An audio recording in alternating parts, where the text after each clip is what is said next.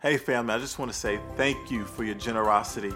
It has made such a difference already in only 9 months as a community, and I know you know this, but that's less than a year.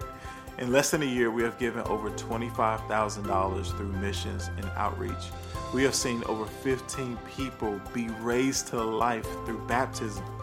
And here's the best part. I want you to celebrate this because it's worth celebrating. More than 85 people have given their life to Jesus. Come on, family. That's what it's about. But you know what? That has been made possible by your generosity. But know this, family. There's more that we can do. There's more that we can do through missions. There's more for us to do in terms of seeing people be baptized. And listen, there are more souls to be saved. That's what the Bricklayers offering is all about. It's about the spirit of generosity coming together to see more lives change. So when we come together as a community on December 11th to give above and beyond family, we're coming together to see that happen so that more lives can be changed. Listen, Jesus is building his church and he's building it brick by brick. Today, but we've been in a collection called Bricklayers.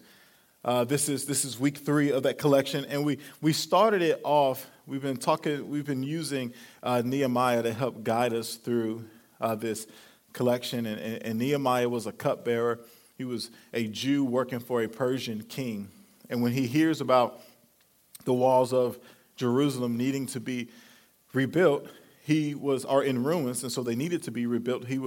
He had a burden to rebuild the walls. And so we began the collection, because the collection's been Bricklayers, a time to build. But how do you build according to the kingdom of God? In week 1, we discussed that you need a burden, that you just don't go build, but you need a burden. Nehemiah had a burden to build. And I won't get into all the specifics. You can go back on YouTube and check out week 1, a burden to build. And then last week, we talked about that it wasn't just enough for him to have a burden, but he needed people, that it took collaboration. And that's what building in the kingdom looks like. It looks like collaboration, that you can have a burden and you can have vision, but if there's no collaboration, then you're not going to be effective in what is being built. And so because we believe that the Becoming Church is being built brick by brick, that we all are bricklayers here, that it takes collaboration. It takes us collaborating together to advance the cause of Christ. And so this week, we're going to continue that conversation, but we're going to do so coming from 1 Corinthians chapter 16, verses 1 through 4. And so if you want to track with me, it's going to be available here on the screens, or you can flip with me there as well with your Bibles, or scroll, I should say, as well. So here we go. 1 Corinthians chapter 16, verses 1 through 4. It says this is Paul talking. Now about the collection for the Lord's people. Do what I told the Galatian churches to do.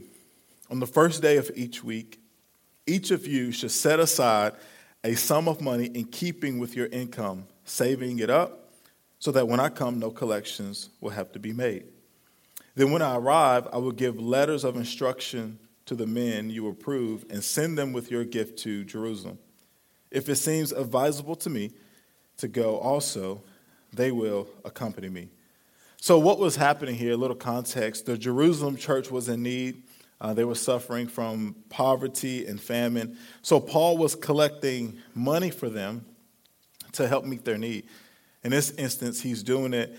He's making an appeal to the church in Corinth. The Corinthian church was a church that Paul had planted on his second missionary journey. And so as you read 1 Corinthians chapter 16, and then into 2 Corinthians chapter 8, and on to chapter 9, it kind of helps track with this whole story and with this encounter.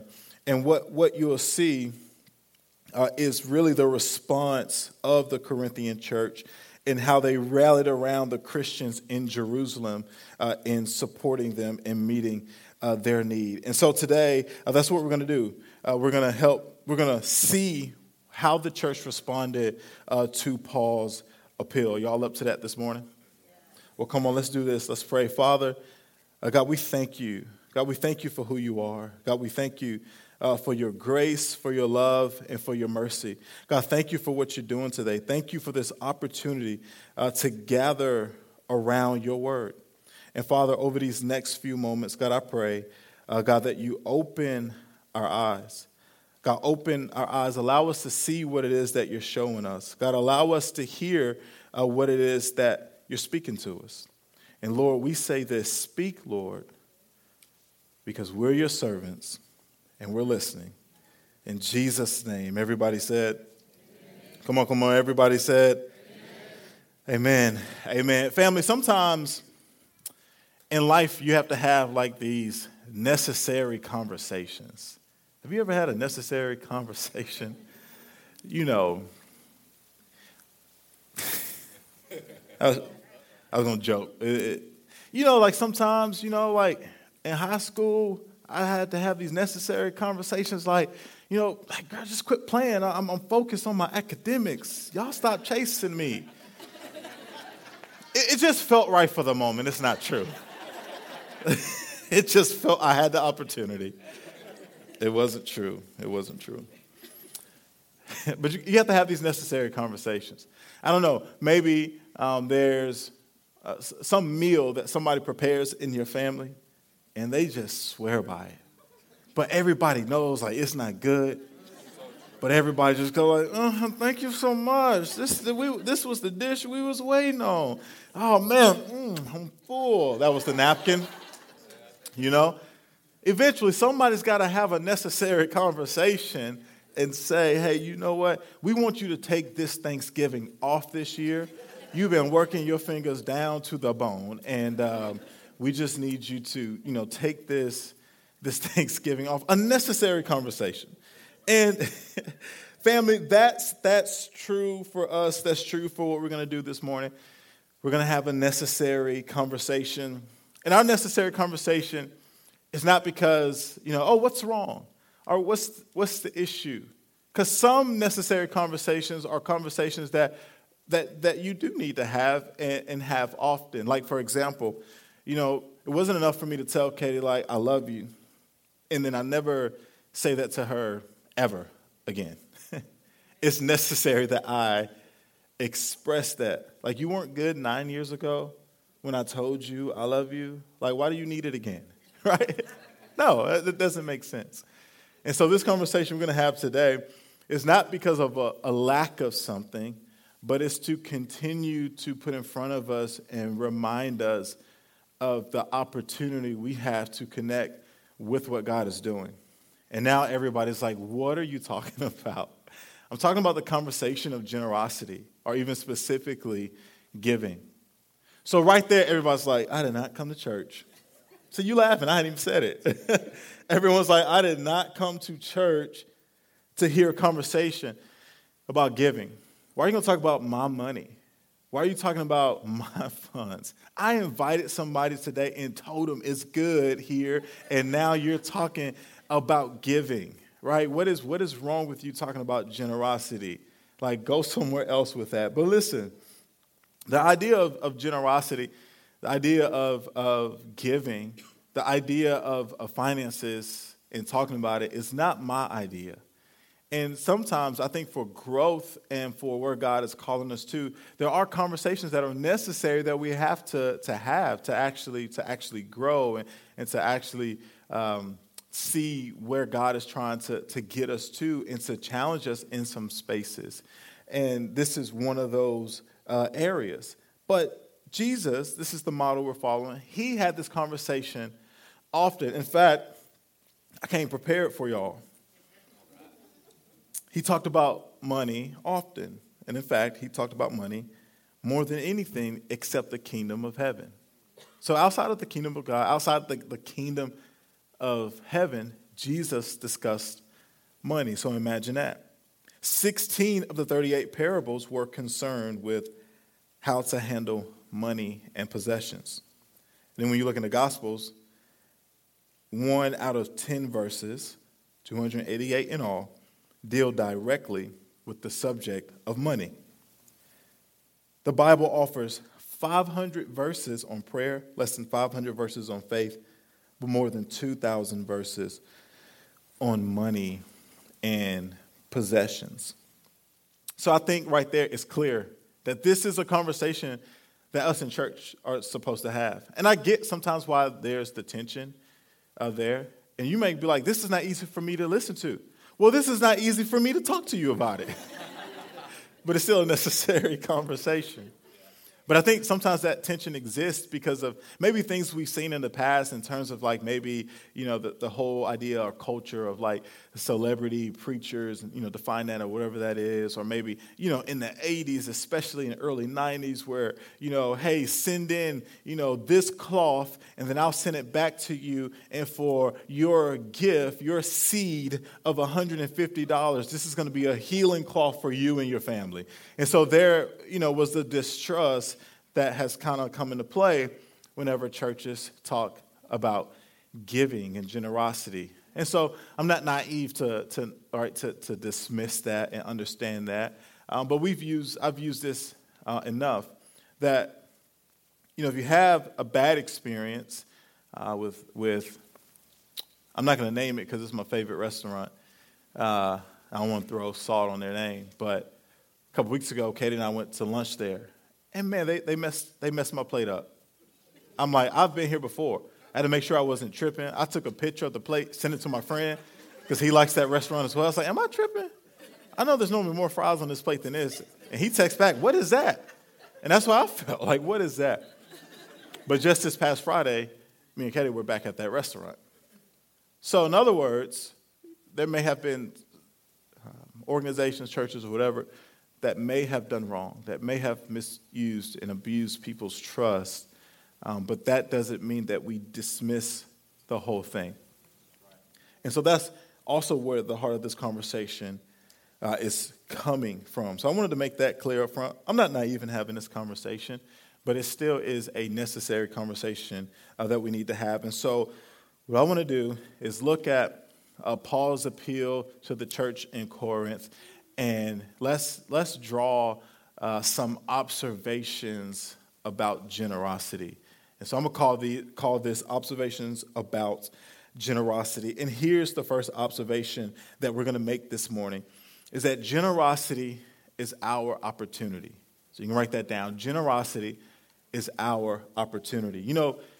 It's important to have values as a person, as an individual, as a family, as a business, a corporation, and also as a church. It's important to have values because values help get you back to where you need to be when things may get a little rocky, when things are maybe unclear or the water's a little murky, if you will. You have values that set you straight. Or maybe there's something that you're trying to figure out. Well, you go to your values to see, is this something that I value?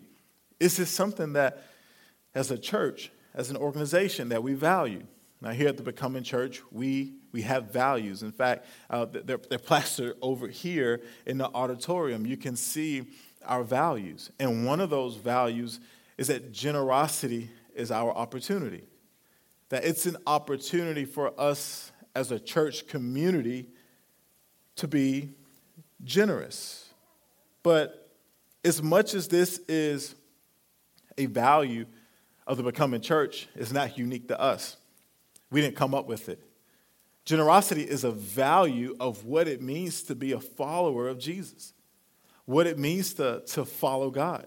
You can go through the library of Scripture, and you can see all throughout it generosity taking place. You could see it whether it was Moses raising funds for the tabernacle, or if it was David raising money for the temple, which, by the way, David himself contributed in today's dollars over billions, I think $21 billion towards the building of the temple. Or maybe in Acts where you see the early church and how they lived and how they gave to help meet the needs of the community. So this idea of generosity being our opportunity isn't unique to us, but it's unique to what it means to be a follower of the way of Jesus. And so here's what I imagine, family. What if we were generous in such a way that there were no needy people in our community. Come on, does that just blow? I mean, that's what the early church, that's how they lived. They were selling possessions, selling things, and they were meeting the needs in the community. What if we lived and gave in such a way that there were no needs at the Becoming Church represented? How awesome is that? Some of us got it, but I mean, how awesome would that be? But even beyond that, like in our community, in Huntsville, in Madison, in this area, what if the Becoming Church could be a hub? Like there's a need, see a need, and meet a need. Generosity is our opportunity because it's in our DNA. John 3:16. For God so loved the world that he what? That he gave, right? His one and only Son, that whoever believes in him shall not perish but have eternal life. Giving is our opportunity. God gave us Jesus. Jesus gave his life. And we give so others can receive hope. Generosity is our opportunity. Here's another observation. Generosity is contagious. Generosity is contagious. You know, I remember working in environments where people would show up to work and they would be making all kind of sounds coming from their cubicle. You're like, you okay over there? Oh, no, don't worry. Or they show up into the staff meeting and it's just this sound. You're like, you okay? No, it's good. It's just the crud. You ever heard of that? So I would say, first of all, what is the crud? Can I look that up on WebMD? That is not a medical term. I do not know. And if you are in the medical community here, and that is indeed, please correct me. But I don't know what the crud is. It sounds bad. It sounds like you shouldn't be here, which is the second thing. You say it's not contagious.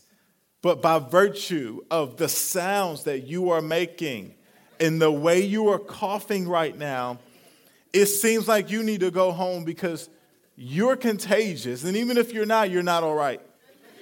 You are not okay.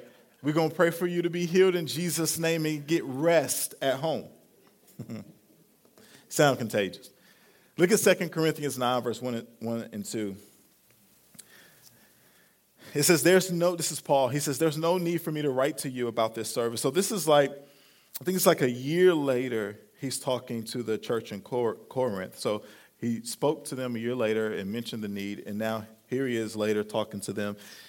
And he says, there's no need for me to write to you about this service to the Lord's people, for I know your eagerness to help. And I have been boasting about it to the Macedonians, telling them that since last year you in Achaia were ready to give, and your enthusiasm has stirred most of them to action. So Paul's bragging on them like, yo, they're ready to meet the need of the Christians in Jerusalem. Like the Corinthian church was so generous that their generosity was contagious. And so other churches were like, yo, they did what? We got to get in on this. We got to help meet the needs of the believers in Jerusalem as well. So the Corinthian church generosity was so contagious that it spread to other churches and it inspired them to give.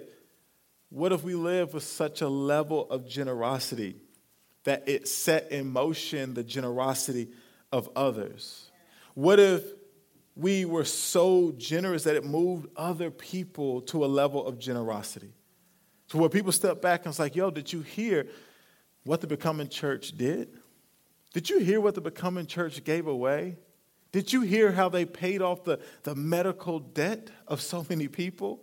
Did you hear how they came together to purchase the minivan for the single mom of 6 children? Did you hear how they rallied around the unexpected widow and helped provide it for her mortgage? Did you hear how they gave? Family, when you give to a church, you're not giving to a church, but you're giving through a church to go meet a need. That generosity can become contagious because understand this, we're not building to take. This idea of bricklayers, it's time to build. We're not building to take, but we're building to give. Here's the next observation. We're going to move through. Generosity, y'all all right? Generosity doesn't take from you, it adds to you. So generosity doesn't take from you, it adds to you. You know, I've had lots of conversations with people who, not from me starting the conversation, but from them starting the conversation around like, man, or I'll say it this way, I've had a lot of conversations with people who haven't expressed generosity through giving yet, because one of their questions is, like, how can I give to God's house when I have needs in my own house? But listen, family, like this idea of giving, it's not so that, it's not encouraging this idea, well, take bricklayers offering next week. The idea of bricklayers offering doesn't say, hey, you should skip your mortgage payment next week and give to the bricklayers offering. You should skip Huntsville utilities this month so that you can give to the bricklayers offering.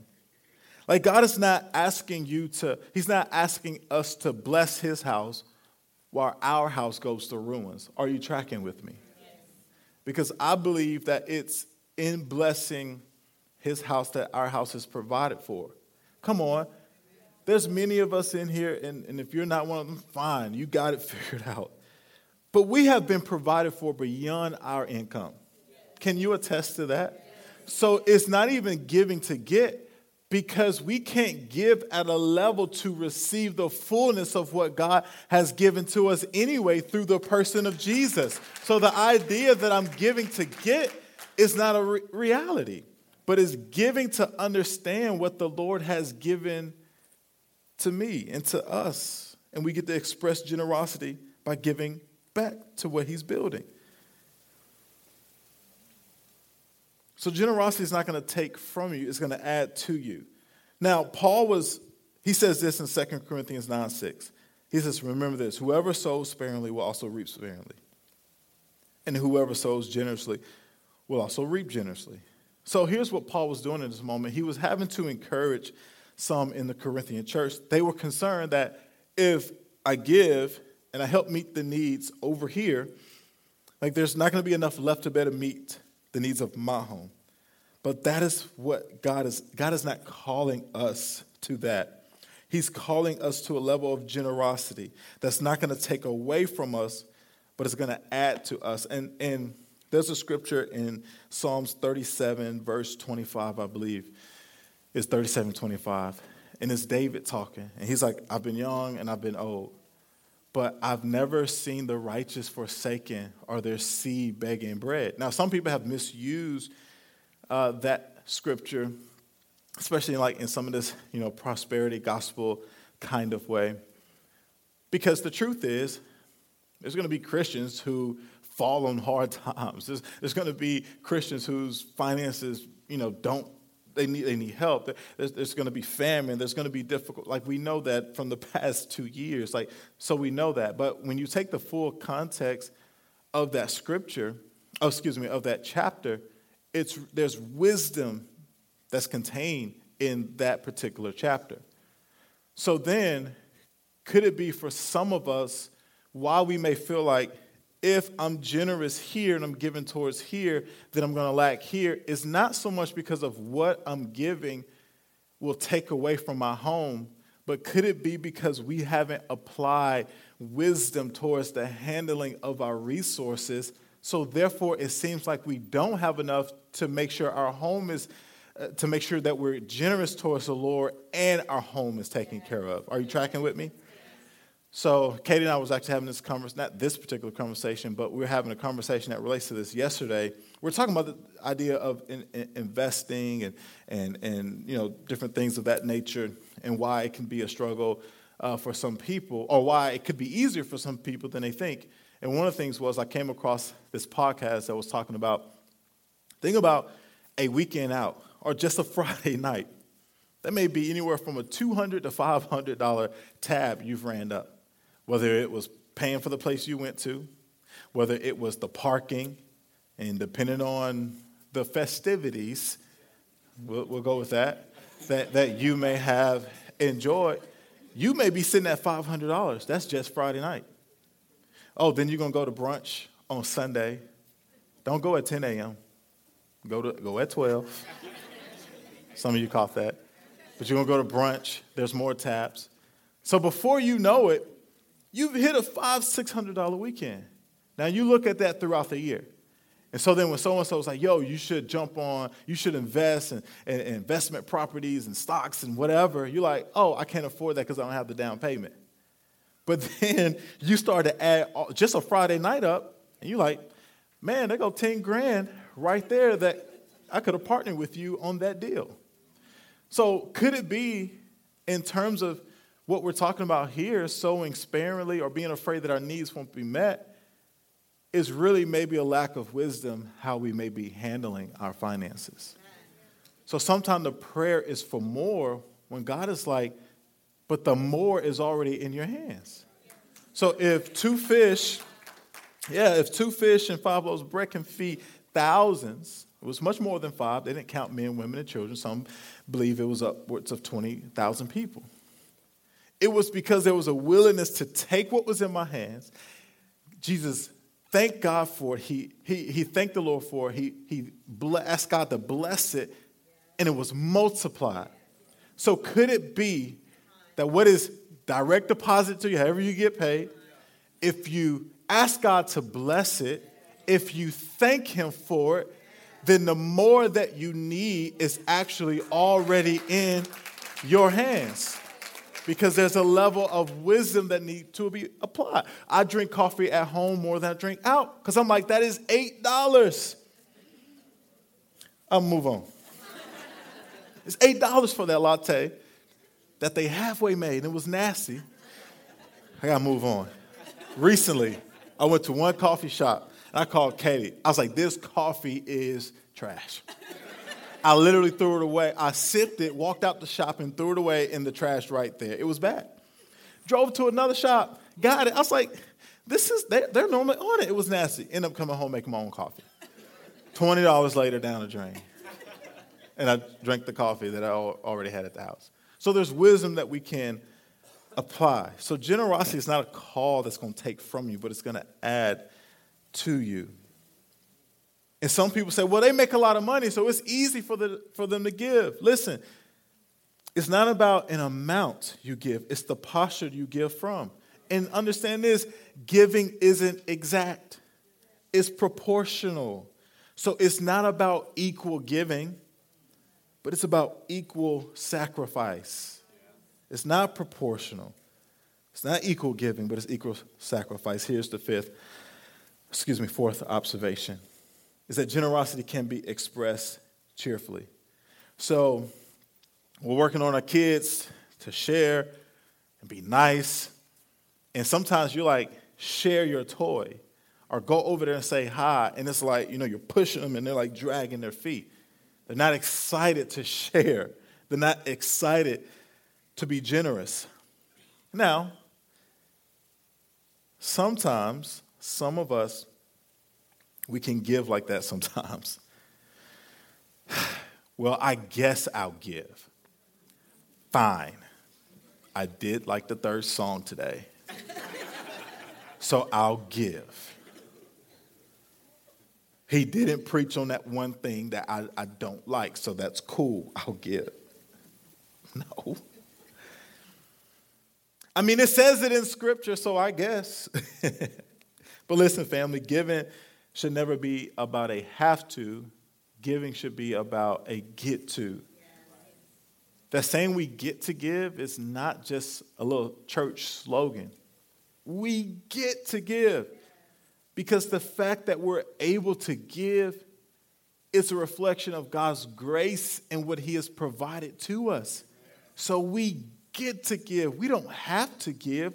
We get to give. It's a chance to give back what the Lord has given to us. And honestly, if we slow down a little bit, we actually may be using the wrong verbiage in terms of we're giving back.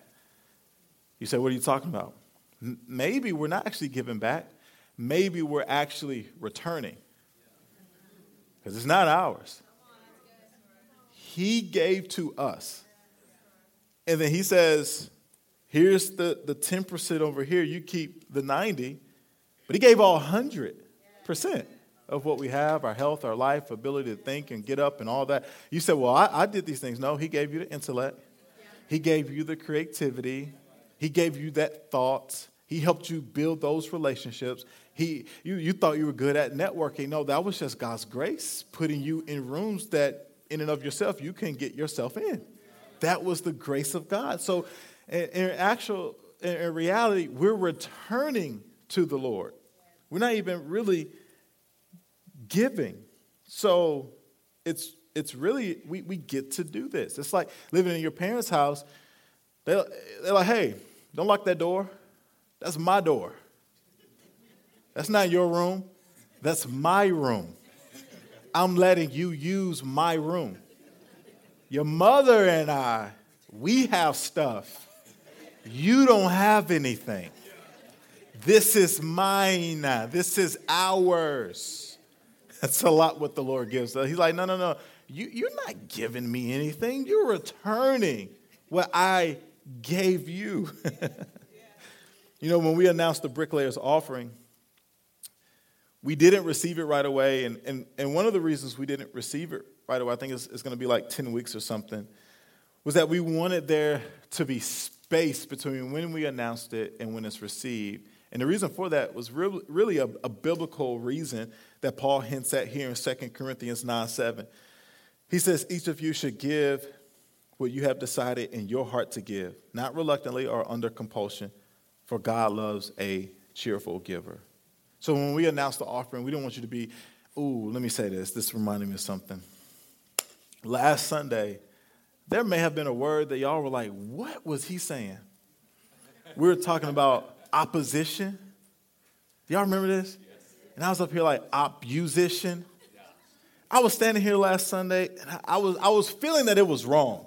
I was like, this is not it, but I can't correct it right now. What is it? And at lunch, Kate was like, what word were you saying? I was like, it was something that was off. So Sunday night, I rewatched the message after it finished downloading, and I was like, oh, God. I said like 30 times. I was like, we got to face opposition. Come on, we can't hold the people of God back. Opposition. I don't know why this reminded me of that, but Lord, remove the opposition. Because we don't know what to do with no opposition. Where was I? So Paul said, each of you should give. Yeah, so the reason why it was biblical while there's a space. Because we don't want you to give out of compulsion, out of excitement, out of this zeal. Like, oh, yeah, that's cool, let's give. Like, no, have you had time to speak to the Lord? Have you had time to make sure you and your spouse have prayed this through and you're together on this? And not, here, take it. No, because that won't even be honored. Because Scripture says God loves a cheerful giver, not a reluctant one, not one under compulsion. That's why giving is not, a lot of people will use Malachi 3:10, like how has a man robbed God, all that stuff. But giving should never be about, let me drop this scripture on you and I'm going to force you to give. Because now it's reluctant. And the new covenant says God loves a cheerful giver. Not one who's giving simply out of an obligation, but giving out of love, giving out of realizing, one, I can never give to, I'm not trying to repay you, but Lord, this is just an expression of my heart because of your heart towards us through your generosity already expressed through Jesus. So generosity can only be expressed cheerfully. Generosity travels. Our sending church in Dothan First, it's a very mission-minded, mission-focused church. And during our time there, and it's probably still this way or even more, they financially supported 60 missionaries in various areas of the world and some of the far-reaching places and very difficult to get to places. Now, many people who gave towards that, even in the youth, we were a church there of about 350 people, but yet within the denomination that church was in, we would always consistently rank, not just in the top 5, but in the top 10, but in the top 5 of student giving towards mission. There were churches of 20,000 and 10,000 that were included in that list, but yet, so we were very focused on missions, and people were very generous towards it. But what was cool about that was that people were able to give towards the missionaries there on the ground in places that they'll never be. And so all of us, we're not called to India. We're not called to China. We're not called to some of these far-reaching places that is very difficult to get to, that you can't even share where you are. But through generosity, we can be there.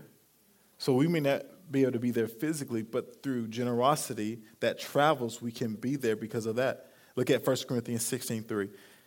Then when I arrive, I will give letters of introduction to the men you approve and send them with your gift to Jerusalem. So they weren't even going to go there, but their generosity was going to be there because generosity travels.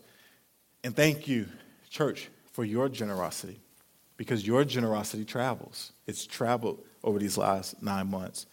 That because of your generosity, we've been able, with our partnership with ARC, the Association of Related Churches, we've seen 63 churches planted this year because of your generosity. That's a good place to clap, because that's 63 cities where hope is being found, where freedom is happening, where people are being saved.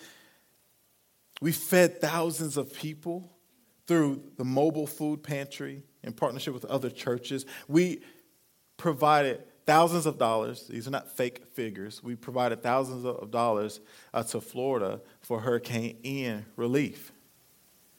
Your generosity travels. It travels across the street, across the nation, and across the globe. Generosity travels. And here's the last observation this morning. Generosity takes faith.